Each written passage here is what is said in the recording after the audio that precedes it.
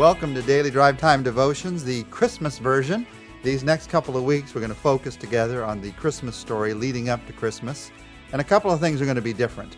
First, I'm going to focus on just a couple of chapters of Scripture these next few weeks instead of an entire book of Scripture. If you've studied the Bible at all, you know that Luke chapter 2 and Matthew chapter 2, first couple chapters of Luke, first couple chapters of Matthew, are where the focus of the Christmas story is.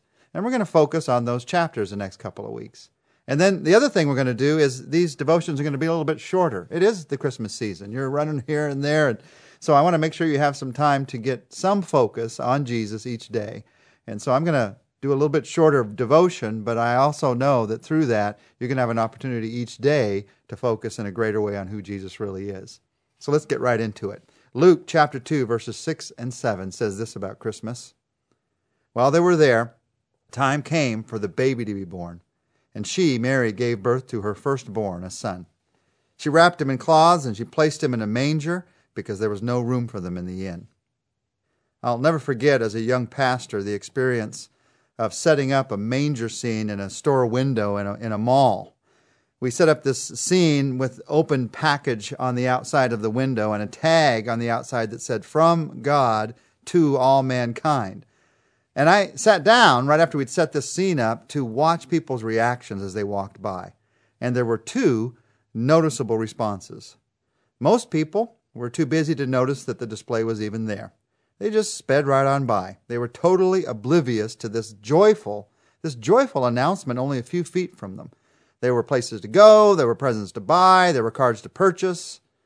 But those who did happen to even glance at the display, they usually stopped, and they walked closer for a single reason every time, to get a better look at the baby that was in the manger. That is a perfect picture of my response, of your response at Christmas. A lot of times I'm too busy, and you probably are too, and so we don't even take the time to stop and notice Jesus in our lives, loving us, being a part of every moment of our lives. We just rush through the to-do list of the day. But when you do stop to notice Him, I just have to take a closer look at someone who loves me that much. I just have to take a closer look at someone who so deeply wants to be a part of every part of my life. So I want to invite you to stop at the manger this Christmas. In the midst of this busy season, stop and look at what Jesus wants to do in your life. These next couple of weeks, we're going to look together at what people in Jesus' day experienced. And my prayer is that you and I will experience something radical, joyful in our daily lives because of Christmas. Christmas is not just a season. Christmas is an announcement. It is a good news of what God wants to do in my life every day, in your life every day. Now, as we pray together today, let's pray about Christmas. And as you pray, just say, "Jesus, help me not to rush by Christmas this year." In fact, Jesus, I invite you, I ask you to show me the one thing that I can do in my life to help me to focus on you during this Christmas season. Whether it's time with you in the morning or listening to drive time devotions or reading through the Christmas story with my family. What is it that I can do, not just one day during the Christmas season, but in a daily, regular way that can make a difference in my heart?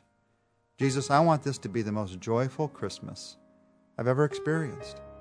Regardless of the circumstances I'm facing right now, I know that can be true because I know you're here. I know you were born. I know you want to be a part of my life, every part of my life. And so, Jesus, I invite you in. And I pray that I would not fail to notice that you are there. I pray this, Jesus, in your name. Amen.